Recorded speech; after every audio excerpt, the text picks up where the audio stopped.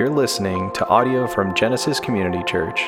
To find out more, visit us online at genesiscommunity.church. So if you're going, well, I don't want to jump in like it, 7/8 of the Old Testament left, then just join us for the New Testament. We'll just hit reset. We'll start over. We'll do it again, and it'll be good. Remember, as we even started the year, the whole point was, if you read along with us, then Sunday will be more helpful for you because we're trying to put pieces together and make sense of it all. And so if we're always just trying to use Sunday as the spot where we gain all of our Bible knowledge and understanding, we will be really let down because it just can't accomplish a week's worth of engaging, praying, discussing that we would all like for it to be. So we get to gather, we get to worship, and the more we're engaging with the Lord throughout the week, the better even this gathering becomes, because it's no longer just about, I got to suck up everything I can because the week's coming and I'm just going to, I need it. We do need to join, we do need to worship, we do need to be together with the Lord and with the Lord's people.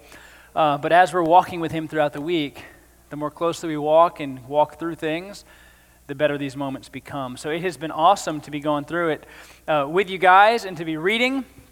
So hopefully it also provides context to stuff that we're not preaching through. Last week I mapped out the New Testament, and I'm really looking forward to what we're going to do in the New Testament together. So we get to run through the life of Jesus, and then we kind of unfold both the trips of Paul. We did Acts in the fall of this year, so we'll do a little bit of Acts. But as we're going through Acts, we're going to be seeing select epistles and kind of the content of those epistles as it moves on to hit both just important ideas and important doctrines for the church. As we go, we do scripture memory. And so Nehemiah 9:6 is this week's scripture memory, which is a little longer, maybe harder for us to memorize. We're doing the CSB because that's the version I made songs in, and so I'm making all of you change your translations if you're translating or if you're memorizing with us. Nehemiah 9:6, which I was reviewing before I got up here because I needed to get it right, says this: "You, Lord, are the only God. You created the heavens, the highest heavens and all their stars, the earth and all that is on it, the seas and all that is in them. You give life to all of them, and all the stars of heaven worship you." There's Nehemiah 9:6, which is part of Nehemiah's prayer, the people's prayer and praise in chapter 9. We will not be in chapter 9 today. We're actually going to be one before. We're going to be in Nehemiah chapter 8. So if you have your Bible with you, or you need the screen behind me, you can have either one. Nehemiah chapter 8. Let me read through it. "And all the people gathered as one man into the square before the water gate. And they told Ezra the scribe to bring the book of the law of Moses that the Lord had commanded Israel. So Ezra the priest brought the law before the assembly, both men and women, and all who could understand what they heard, on the first day of the 7th month. And he read from it, facing the square before the water gate, from early morning until midday, in the presence of the men and the women and those who could understand. And the ears of all the people were attentive to the book of the law. And Ezra the scribe stood on a wooden platform that they had made for the purpose. And beside him stood Mattithiah." I'm going to just make up these names, and you're going to go with it. "Shema, Ananiah, Uriah, Hilkiah, and Maaseiah at the right hand, and Pedaiah, Mishael, Malchijah, Hashum, Hasbadana, Zechariah, and Meshullam on his left hand. And Ezra opened the book in the sight of the people, for he was above all of the people in his platform," right? Not in his stature. "He was above all the people. And as he opened it, all the people stood. Ezra blessed the Lord, the great God, and all the people answered, 'Amen, amen,' lifting their hands. And they bowed their heads and worshiped the Lord with faces to the ground. And Jeshua, Benai, Sherebiah, Jamin, Akub, Shabbatai, Hodai, Masahai, Keliatai, Azariah, Jozabad, Hanan, Peliah, and Levites. The Levites helped the people to understand the law while the people remained in their places. They read from the book, from the law of God, clearly. And they gave meaning so the people understood the reading. And Nehemiah, who was governor, and Ezra, the priest and scribe, and Levites, who taught the people, said to all the people, 'This day is holy to the Lord. Do not mourn or weep, for all the people wept as they heard the words of the law. Then he said to them, Go on your way, eat the fat, drink sweet wine, and send portions to anyone who has nothing ready, for this day is holy to our Lord. And do not be grieved, for the joy of the Lord is your strength. So the Levites calmed all the people, saying, Be quiet, for this day is holy. Do not be grieved. And all the people went on their way to eat and drink and send portions and make great rejoicing, because they had understood the words that were declared to them. On the second day, that was all day one. On the second day, the heads of the fathers' houses of all the people with the priests and the Levites came together to Ezra the scribe in order to study the words of the law. They wanted more. And they found it written in the law that the Lord had commanded by Moses that the people of Israel should dwell in booths during the feast of the 7th month. The Feast of Booths is what that would be called. And that they should proclaim it and publish it in all their towns in Jerusalem, saying, Go out to the hills and bring branches of olive, wild olive, myrtle, palm, and other leafy trees to make booths as it is written. So the people went out and brought them and made booths for themselves, each on his roof and in their courts, and in the courts of his house, in the square of the water gate, the square of the gate of Ephraim. And all the assembly of those who had returned from the captivity made booths and lived in booths. For from the days of Jeshua, the son of Nun, Joshua, to the day of the people of Israel had not done so. It's a long time to not do something God had commanded. And there was very great rejoicing. And day by day, from the first day to the last day, he read from the book of the law of God. They kept the feast 7 days. On the 8th day, there was a solemn assembly according to the rule. Pray with me. Heavenly Father, we would pray that as we engage your word, as we read it and pray over it and hear from you, that your Spirit would open us up to what you would have, and that we would be transformed in your presence. We cannot do it on our own. So, Lord, make us wise by your Spirit and your power, not by the world's power and might. And guide us through Nehemiah 8, we pray in Christ's name. Amen. Some of you people here really like order and organization. And I know, you like things to be in their place and look good, and some people don't really care at all. Both of you are welcome here. Jesus died for both kinds. But I do like when a passage just kind of flows. It just makes sense. You see it, you go, oh, look at that. Look at what happens. That's not always the case when you're reading the Bible. I know we'd like to think it's always the case, like, oh yeah, 100 times out of 100, it makes perfect sense. Clearly it doesn't. Even Peter, Apostle Peter in the New Testament, is like, Paul can really be hard to understand sometimes. He just uses such big words and has these really crazy sentences. So even apostles are disagreeing over how clear the apostles are teaching, which is comforting for us. So sometimes we read a passage and it just doesn't, we're like, I don't even understand how these things work, how it makes sense. Other times we read it and we go, look at that.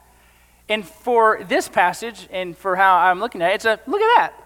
Look at how that just kind of flows and makes sense. And we'll see it as we go through this passage, is that Christian life certainly is not always orderly. It's anything but.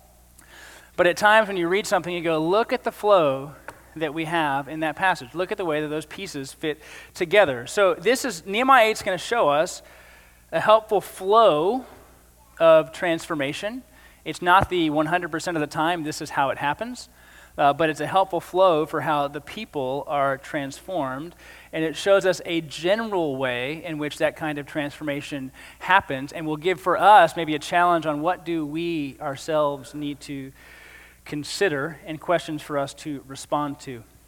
Now, just a note, there's a pastor named Gene Getz, and he kind of pointed this flow out. I'm going to use words at the end that you've all heard before, and hopefully even throughout the whole sermon, you've heard every word I've ever said at some previous time.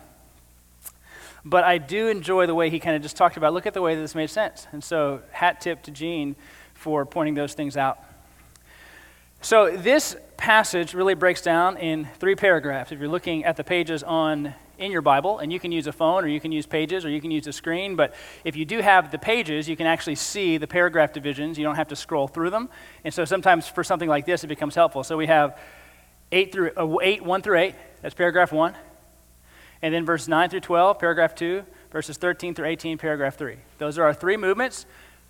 Look at that. 3 paragraphs, 3 movements, 3 points, boom. Like this is like the sermon they teach you to preach in preaching class.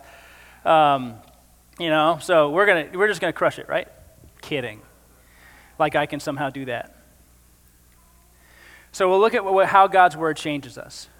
Rock preached a couple of weeks ago from Ezra chapter 7, and you saw Ezra setting his heart to study, to obey, and to teach. Right? That was an easy little flow, the same kind of thing. Ezra wanted to study the word, and then obey the word, and then teach the word.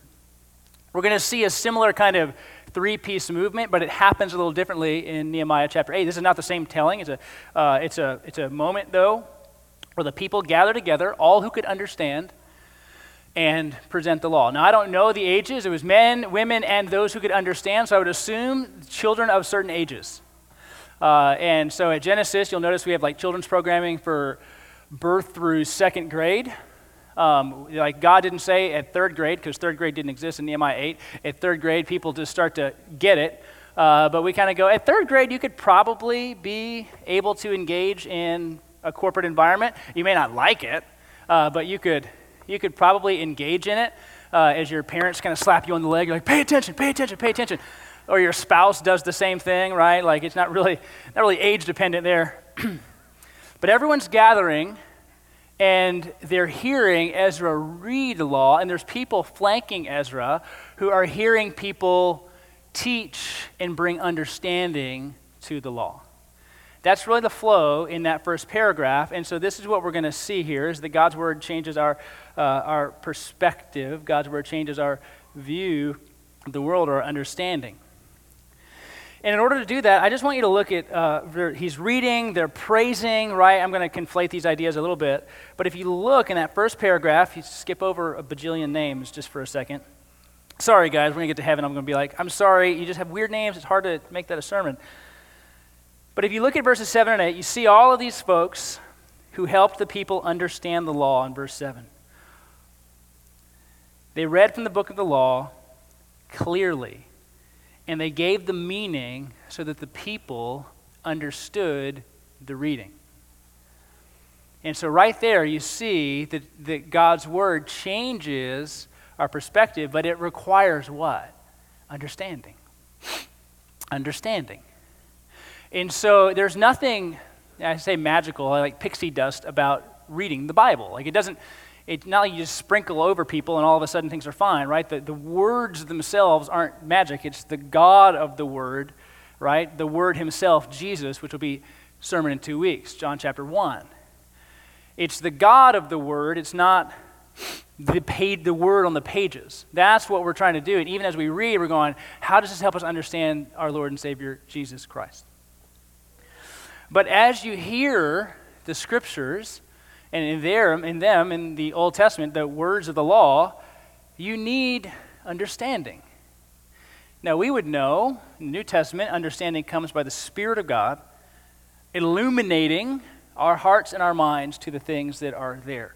So you can read. Have you ever had an experience like this where you read, you go, man, I have read that book of the Bible 10 bajillion times, because we have to give ourselves a lot of credit for how much Bible we read. Right? I've read that thing a bajillion times, and I don't think I've ever read that verse. Have you ever had a moment like that? Where you go, is that even, I don't think I've ever seen that. I think that was like a 2019 addition to what I've read. Never before have I seen that. Or you've heard somebody preach, and you're like, yeah, I shake this thing and wring it out, and what you said never fell out. Never seen that, ever in my life. Well, that's what's going on in that first paragraph.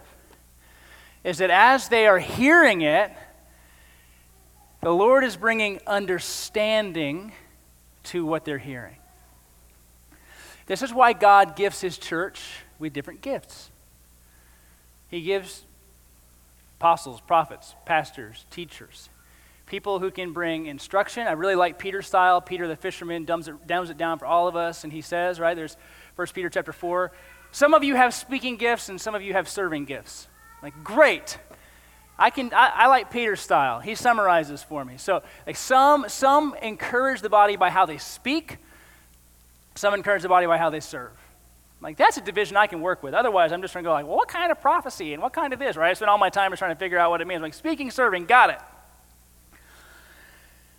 And so God has gifted his church by his Spirit to bring clarity to the Word.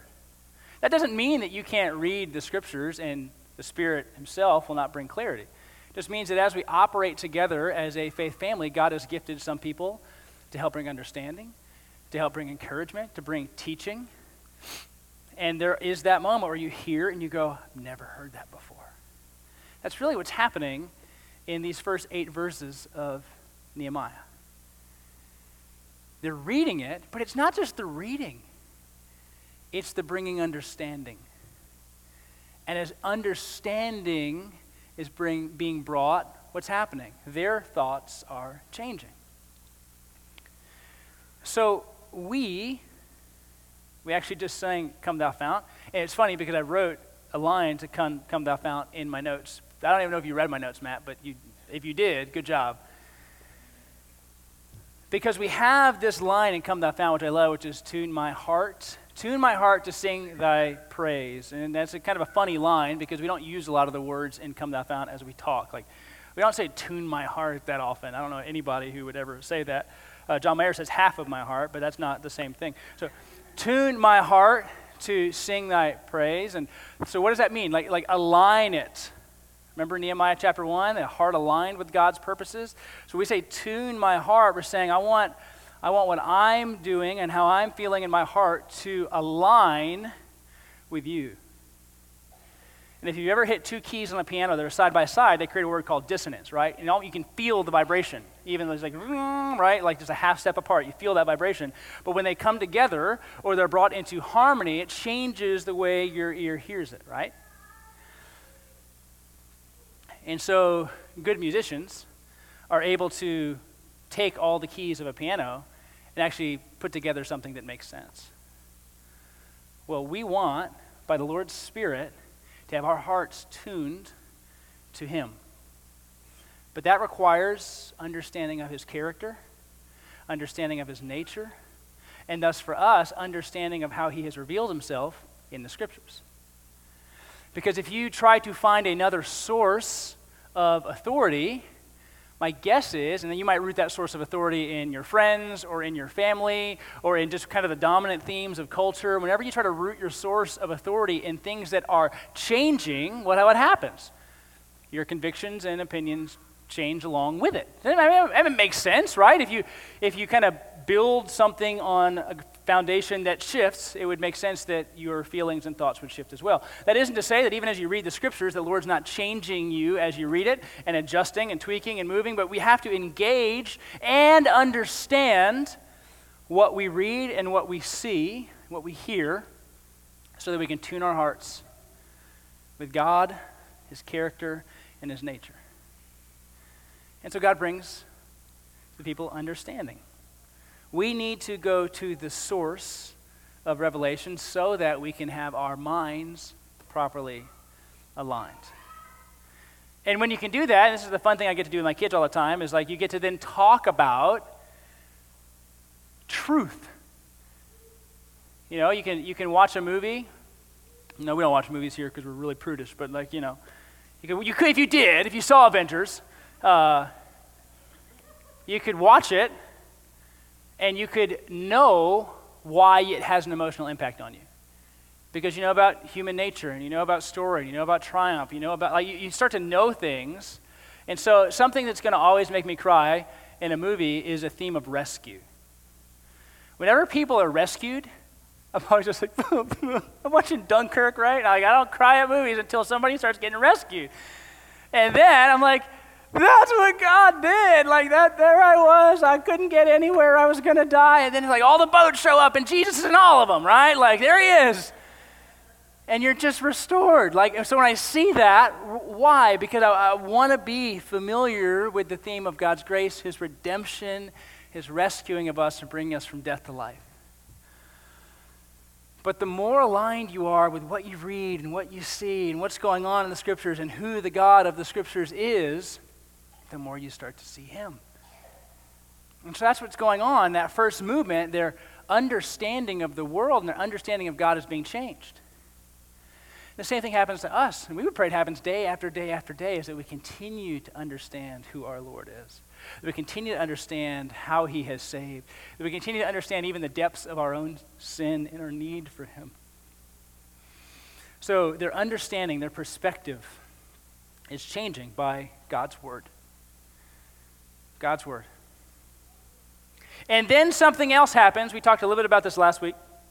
But God's word changes our affections, the way we actually feel about things. This is why I get weepy at certain movies and certain scenes. Like, the way God's word changes our understanding, it shouldn't stop here, right? Because the Lord is transforming all of us. He's not just transforming our minds, but he's transforming also what's going on in the seat of our affections, our heart.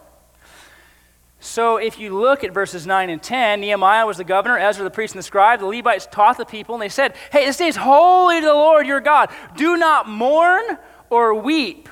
Then there's a commentary. For all the people wept as they heard the words of the law. He said, go on your way, eat the fat, drink sweet wine, send portions to anyone who has nothing ready. For this day is holy to our Lord, and do not be grieved, for the joy of the Lord is your strength.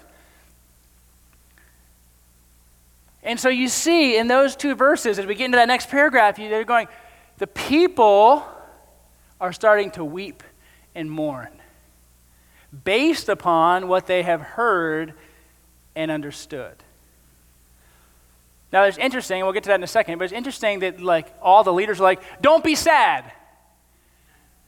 Because, we really like sadness is cool. Like if we see somebody crying, we're like, God must be doing something. It's always what we think. God must be doing something. And so it's interesting that they're crying, and everyone's like, stop crying. I'm not crying, you're crying. Like I don't know what they're doing. But they say, stop crying. Stop crying. There's no crying in baseball, whatever line. I don't watch movies, I just quote them. And so the people's affections are being changed by what they're hearing and what they're understanding. Now, I would have to guess, and we'll see it from the next paragraph, but I have to guess what they're seeing is just how disobedient they have been. Because as you're reading and understanding the scriptures and you're seeing then God's heart and you're understanding what God would have, and what we would believe here is that what God would have for us is better than what we would have for us. When you're seeing that, and then you just start to see the divide between you and God get greater and greater and greater and greater and greater. I mean, I could keep going, but the fish is going to get so big my arms will rip off. So, it's like the gap gets huge. And the people are being affected because their understanding of the law is showing them the depths to which they have fallen from their obedience to the law, and they are broken over it. And yet they're told, rejoice, be glad. And that's the part that's kind of funny, because if you've ever seen your friends crying, you don't usually say, stop crying, be happy. Like, I can't turn it off. You don't know what's going on. And so sometimes I talk to my kids, and I'm like, you don't need to cry about that. They're like, I don't know how to stop. And so I find it odd that they're being broken over what I would say is their sinfulness and the gap between them and what God has revealed, and yet they're being told to rejoice. But if you understand how hearing the word and responding to it changes people, then I think it gives some reasoning as to why. Because that understanding word that we saw from the first paragraph is so important. As God is revealing himself to people, it has different effects and in different ways, but ultimately you rejoice because God is revealing himself to people, and they're seeing it, and their hearts are tender, and so they're seeing more of the Lord by hearing and understanding the law, and it's changing them, and they're like, this is a good thing. Celebrate that you can hear it and that you can understand. And so when somebody comes to faith in Jesus, let's just use that as an example. Somebody's like, I'm just so far from God. And we go, no, Jesus came for you. He died for you. He gave himself for you that you might have life. And they're like, I just can't believe God. He will love me so much, or whatever's going on in that story. You say to them, be glad. Be glad because you were dead and now you're alive. So you rejoice, and so that emotion and of rejoicing over just mourning and weeping because God has made himself seen and known in the midst of his people. That's what they're saying. Go, verse 10, eat the fat, drink sweet wine. This means feast. Send portions to anyone who has nothing ready, for this day is holy to the Lord. Don't be grieved.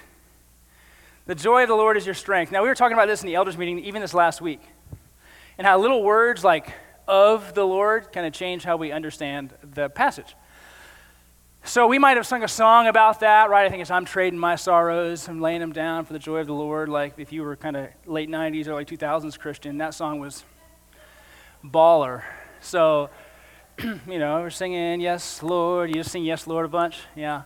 Sorry for those of you who don't know the song. You're missing out. But you sing this line, the joy of the Lord is your strength. And I was trying to go, what does that mean? It could actually mean one of two things if you look at it. The joy of the Lord is your strength. It could mean I have joy in God and thus I am strengthened. That's thing one.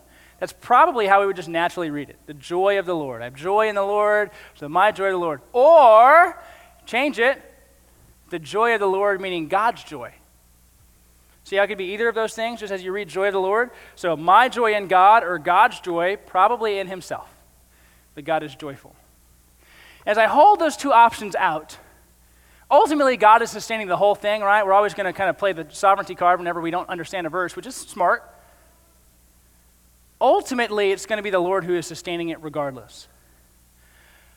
But we've seen over the 1,000 years of Israel's history that we have surveyed this year that any person or any group's ability to sustain a walk with the Lord seems to be pretty abysmal. They can't really keep any heat going for long. It's always the work of God for them. It's always God who is saving them. It's always God who's bringing them back from exile, which he's done here. It's always God sustaining them. It's always God protecting them. And so when I understand and we kind of follow that thread through everything that we have read this year so far, it makes sense to go, no, your strength is God. Your strength is God. God is sufficient. Rejoice because God's joy, and we don't often think of God as just joyful. I mean, we often have views of God as like God's angry, God's mad, God's kind of catatonic. He just stands there. Like we have all these different views of God. I would guess, and maybe I'm wrong, most of you don't have a general view of God that he is just overwhelmingly joyous. That he's just a joyful God who is completely and totally satisfied in himself. That he needs nothing other than himself. That he longs for, in an eternal sense, nothing other than himself. The joy of the Lord is your strength. Stand on God.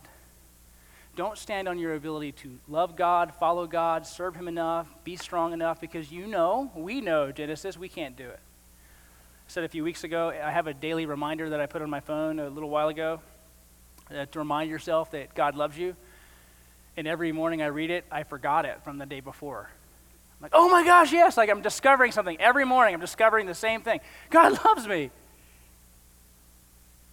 Because it doesn't even take 24 hours for me to forget true things.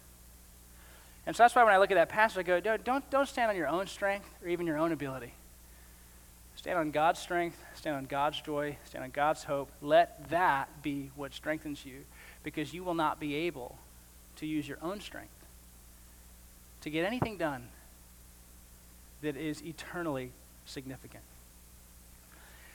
Perspectives change in that first paragraph, 8:1 through 8, which moves to affections in verses 9 through 12. They're feeling what they're reading and understanding. And they move from sorrow to rejoicing because they are understanding God's character. And then we get to day 2 in verses 13 through 18. And I just want to read through these verses real quick. On the second day, heads of the fathers' houses of all the people, so the leaders got together, with the priests and Levites, they came together in order to study the words of the law. They wanted to know and hear more. Verse 14, they found it written in the law that the Lord had commanded by Moses that the people of Israel should dwell in booths during the feast of the 7th month. What month are they in? 7th month. Okay, so they're going, wait a minute. God gave us a feast. It's one of the big feasts they're supposed to have. God gave us a feast to remember him in the 7th month. We're in the 7th month, right? And it's like they're finding gold, right? Like, oh my gosh, look, 7th month. God said 7th month. We could do this thing.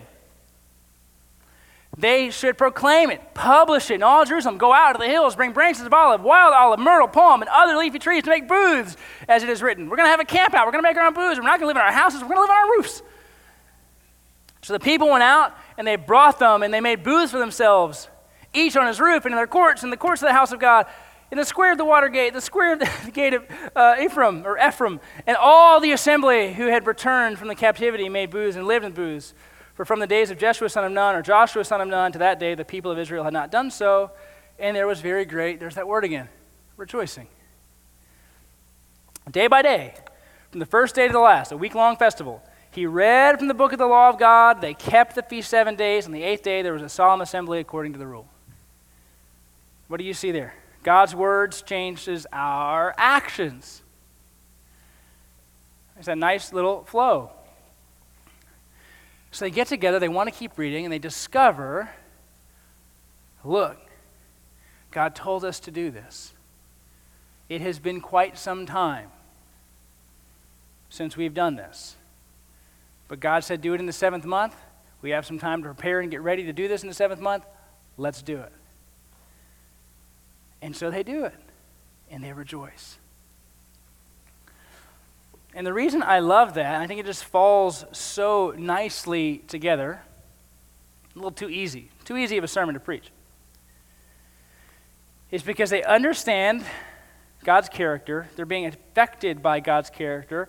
They then read that there's something they're not obeying. They long to obey it, and then they just do it.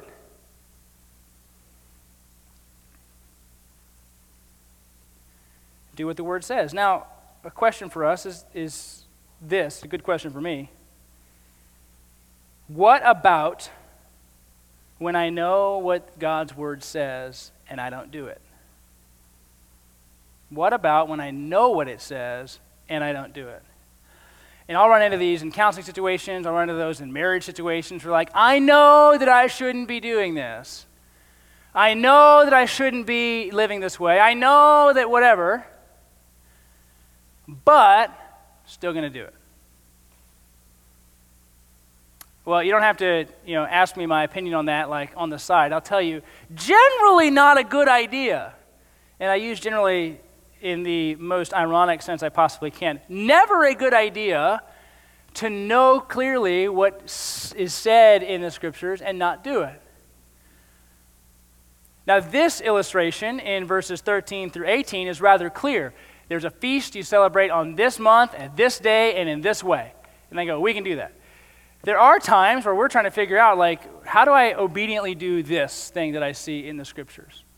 I get that, but we don't want to be like the lawyer who's like, well, who's really my neighbor, right? Or we're trying to find ways to not obey by kind of redefining what obedience looks like. But there are things even now and even today that we probably, if we were just honest with ourselves, go, I know that this is disobedient. I know it. But I'm still doing it. Now, I told you the passage flowed in a nice way. I'll just give you the 3 words because you've already seen them, you've already heard them. Head, heart, hands. You've heard this before, like the triple H way of, living for the Lord or whatever. I'm not trying to make it like that. But you see 3 different kinds of transformation in the hearing of God's word in Nehemiah chapter 8. Understanding, how they understand and perceive the world, what's going on in their head. But it quickly moves, doesn't it? I mean, almost to the point where it's not like, understand, and then wait a few days, and then it moves. It's going, understanding affections, changing their heart. But then that change leads to behavior change. And so often, I think we do this in our discipling of one another, is that we misapply or we don't kind of think of all the ways God's word transforms people to really understand what somebody's saying. Well, they're saying, I don't really want to do that. Okay, that's just one symptom of maybe a larger problem. So that problem might be, are you engaging? Are you understanding? Are you reading? Are you discussing? Are you praying over God's word? Is your heart longing to please God? Right, so you take any one of these in isolation, and you might treat the wrong thing as you're working through people with discipleship. Because God has made you as a whole person. He's going, I just don't want to do it. I'm like, okay, well, what other thing might be going on that leads you to your just kind of lack of obedience? Because so often you've checked out at some other point, and all you're really doing at that point in time is dealing with the symptoms of somebody who's totally taken their heart out of a pursuit of God, where they no longer care. Now think about how this whole passage begins. It doesn't begin with just a cool speech. It doesn't begin with some neat ideas. It doesn't begin with a PowerPoint presentation. It begins with Ezra reading the law and people bringing understanding to these who are in the assembly. Their understanding is being changed and their hearts are being changed. So their hearts are being changed, their actions are being changed. And they see what's in the scriptures, and they want to do the things that are in the scriptures. Why? Because God has changed their mind, God has changed their heart, and so it would make sense that what follows would be actions. Now, the reason I say it's not always that clean cut is sometimes you are just brought here with your parents time and time and time again, and they're kind of forming habits within you, and you don't really want to be here, but you know, I should probably go. It's good to go. And so you go. It's good to be obedient to mom and dad, and so you come time and time again. So the habit is being formed sometimes before the heart has been reached. And that's totally fine. Because we know that it's not like, well, 1, 2, 3. It's not always like that. But from understanding comes heart change. From heart change comes lifestyle change. That's generally the flow that you see. And if you short circuit it, you try to change any one in the wrong order, not in the wrong order, but you try to change any one in isolation, you often do harm. If you just go to people, you're like, hey, do better. But you don't really understand if they even know the gospel. Right? Like you don't even know if they know who Jesus is. So and it hasn't been clear to them. And so if you just go to somebody like that, you're like, do better. You might, and I've said this before, you might actually help them live better in an earthly sense, but you won't help them live better in an eternal sense. So yeah, I would say to anybody, if you're in this room and you're not a Christian today, you would be better off living as the scriptures ask for you to live. But you will still die and go to hell if you do not have faith in the Lord of the scriptures, Jesus Christ. So if you just go, hey, you're behaving wrong, behave better, and you just make that sermon Nehemiah 8:13 through 18, then you miss the transformation that happens in the paragraph before it, and the paragraph before that. And so for you, brothers and sisters who are here in this room, I want to give you just a grid to think about this. All right, because head is kind of what do I believe, what do I know? Heart is how do I feel? Hands is what do I do? How do I live this out? And in all three of these areas, there are ways, you can't really self-diagnose because we're pretty fallen and we like to go, well, I'm doing all right. But I do want to ask you this question, which is like, in which of these areas have you disengaged? We hear, and you'll hear me, I say it week after week, I want you to read, I want you to apply, I want you to study, I want you to examine, I want you to be in a community group where you can talk to people about the scriptures and work out what exists within them. I want the Spirit to bring understanding to us, even in this gathering or when you're in a community group or when you're studying by yourself. I want all of those things to happen. And I want the truths of God to be worked out in community as it is here. They're not going, hey, everybody, get a copy of the law, go read it by yourself, and get together and discuss it. Like they're all hearing it and working through it. So the communal aspect of this is important. I want God to be revealing himself to us in every way based on his truth and what he has said. But perhaps you just go, I just don't even want to read anymore. Okay. Right? Like honest confession. I get it. And all of you in this room are there now or have been there. You're just like, I just don't want to read. Like, I'm tired of reading the Bible. And so like little things, I'm like, okay, well, this is what I do with my kids, because I generally try to like write little assignments for my kids, which is really ridiculous. They're going to have, poor preacher's kids are going to just be scarred for life. I'm like, the other kids don't have to do this. I'm like, I know, but you're my sons. But even then, on weeks where I get behind, these past few weeks I haven't been able to do as much, I'll just read a psalm. All right, read a psalm and just keep going back to the source. When I use my gym illustration, it's one of my favorite ones, but I say, show up to the gym better than not showing up at all. You might show up, get on the treadmill and go for a minute, go, I'm tired. I'm out. Okay, great. Right? You gave it a minute. What I want to encourage you to do is just keep going back to the source of revelation. Keep going back to the Lord. And when you honestly have doubts about the scriptures, or doubts about God's goodness, or doubts about God's character, there's no better place to go with them than to the Lord. You don't need to go to, you can go to me with them, that's fine, we can talk about it, but I'm still going to go, you should probably bring that to God. You tell him, I'm having a hard time trusting you. I don't think you're good. I don't know why you've let this happen. That's fine. Keep going back, because as you read the Psalms, what you'll find is those same emotions and those same thoughts existed in the writers of the Psalms. I don't think you're good. I don't know why these people are having a better day than I am. I should be having a good day. I don't know why people who don't know you are prospering when I'm sitting here with no money in the bank account. Those kinds of psalms are there. How come evil people seem to be doing better than us? All are there. And so continue to go back. Heart is hard. Heart is hard. Anybody in this room other than me struggle with compassion sometimes? Anybody? Yeah? Just me? Okay, cool. Yeah. You're like, Hans, I told you that about yourself. I get it. But you see, the transformation of the heart comes through our understanding of God. It doesn't stop. The last thing that we need here are bobblehead Christians. We just have these gigantic brains like, oh yeah, I could parse any Greek word in the world. Oh, I'm the best, right? They're just kind of walking around doing this the whole time. Like, I know the Bible back and forth. I'm like, great, sure. You know what? So do lost people. Your Bible knowledge does not impress me. Doesn't. There are people who know less Bible that are obeying it better than all of us.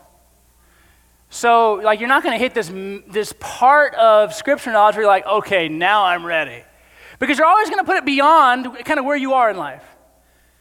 I just need to know 10% more. I need to be X% more comfortable before I'm good. And so what do we start to do? We're bobbleheads. We just kind of swell up our brains with Bible knowledge, and we can talk about it, and we can argue it. What's your theological position here, right? And we kind of have our cannons like, right, I'll show you. Calvinism's better. This is better. This is better. This is better, right? And all we're doing is I'm blowing people up. And I'm like, you're kind of heartless.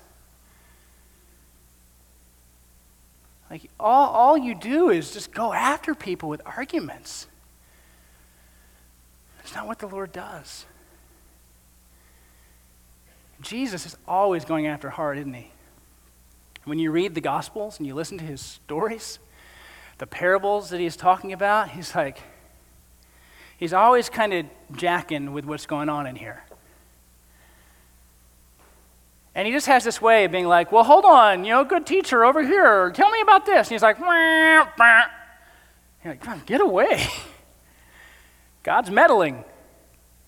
Heart. Some of us get a little too robotic in our approach to faith. I can confess that. I'm educated beyond my obedience. Absolutely. I can prove it. Sometimes our hearts just disengage, they check out.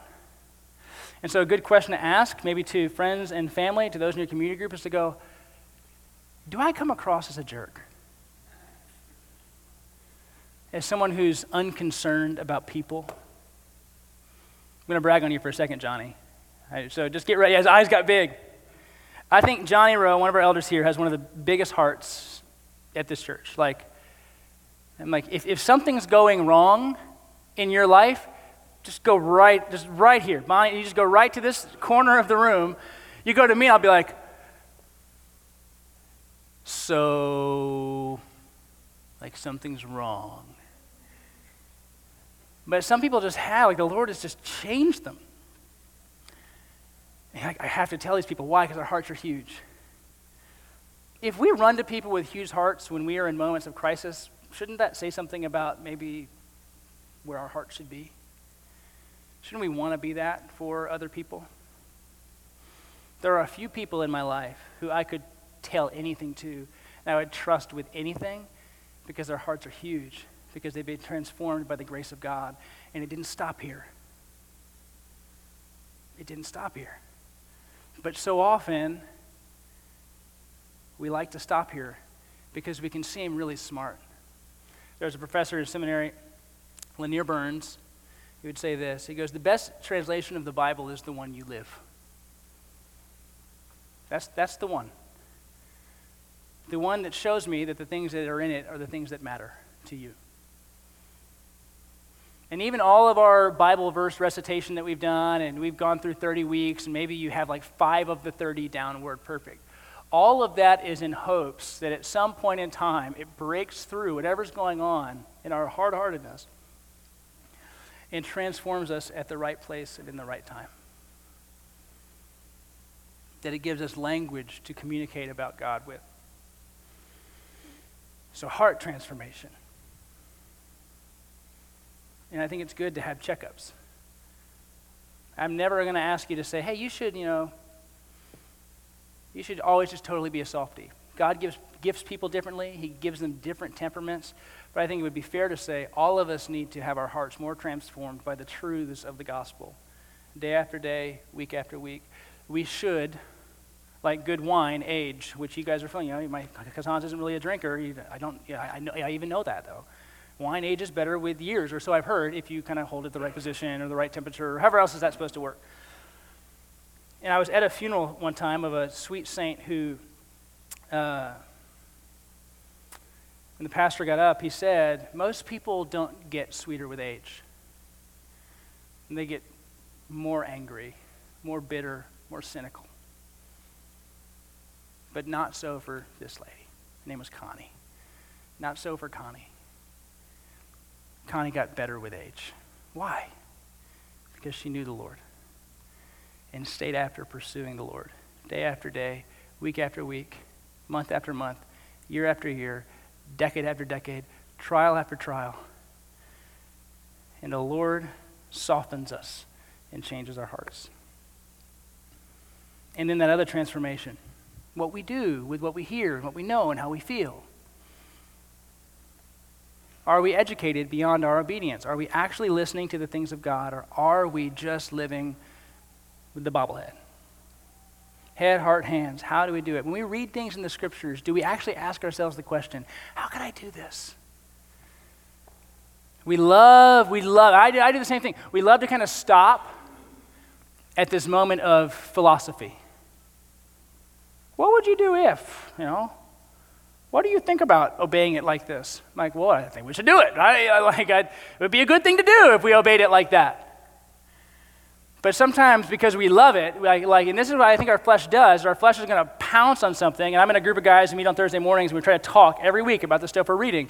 And I do the same thing. It's always interesting to watch how we're kind of getting to a moment of heart, and sometimes we'll just kind of coast right along, just kind of discussing an idea. And we all do this, right? It's like we're getting there, and then the plane just stalls. Because it's so much easier for us just to talk about concepts than it is for us to go, how would this actually change me? How should this change me today? How should this truth make me different today because of what Jesus has done for me? But we're always kind of pushing our obedience into the future. Man, I can't wait till I do that better, which is true, right? We're never going to do it perfectly. Jesus is our perfection. But we just kind of kick it off. So I think I said this last week. If I didn't, I'm saying it now. The missionary I love and respect, and in the biblical language, whose sandals I'm unworthy to untie, but he's not Jesus. He had this line that I read recently in one of his emails. He goes, it's not the things Jesus says, because Jesus isn't unclear. It's the implications of what he says that we run from. It's not like you read something Jesus says and you go, huh? mean, sometimes you go, I don't really get it. But even the stuff we don't get, like we get also the telling of the disciples was like, and then he pulled us aside and he told us exactly what it meant. And you read that and you're like, cool. So tell me, do you think that Mark came first or Matthew came first? Like, which gospel was first written, right? That's where we'll go. Because we don't want to. This is what our flesh does. Like oil and water, we don't want to contend with the truths that exist within Scripture. The hard work of sanctification, our walking with the Lord, and the hard work of our disciple making is dealing with the truths of Scripture as revealed by the Spirit and how it should change us.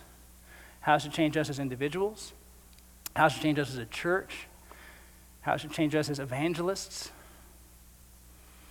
Because we just do not. The flesh wants to rail against a work of the Spirit in us. Galatians chapter 5 says as much. The flesh wants the opposite of what the Spirit wants. And so you will always find an excuse not to obey. You could walk into a room with 0 excuses and you leave with 10 million excuses because you don't want to obey. That's the human heart condition that Jesus has transformed. We long for the day, as spoken of by the prophets, as we see as we get into the book of Revelation at the end of the year, we long for the day where that battle's gone. And everything we do is empowered by the Spirit. And there's never another moment of indecision in our lives. And until that day, we continue to walk moment by moment, day by day, passage by passage, misstep by misstep with the Lord, who is transforming us day by day by day by day to be more like him. I want to pray that for us now.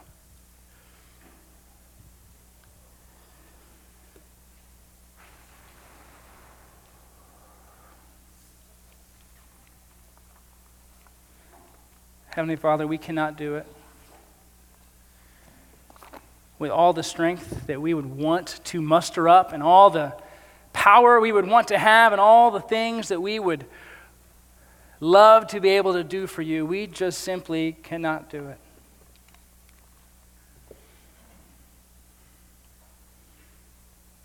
Your Son has done it, and your Spirit does empower us. We would ask, God, that we would live in the identity as a transformed people and as a transformed church.